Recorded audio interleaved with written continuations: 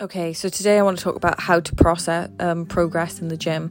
So over the past 3 years, I've been weight training, right? And a lot of the time when I've done my sumo deadlifts, because I've lacked my fort management, I've done the deadlifts, but it's kind of like it's been very unintentional doing the deadlifts, and it's kind of surprised, and I haven't really owned the progression of it. So for me, just having that intentional thoughts going into it, being like, of course I can lift this. I know exactly how to lift this. This is what I came here for.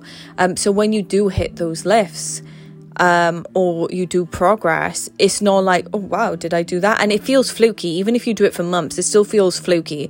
It still doesn't feel that you've owned it. So for me, if you get into that state of overwhelm, write down the result and write down everything that you did to make that happen, and then just have a very intentional thought about it. So what's your unintentional thought? Would be like, oh, I don't know whether I can lift this. But your intentional thought is, I know I can lift this.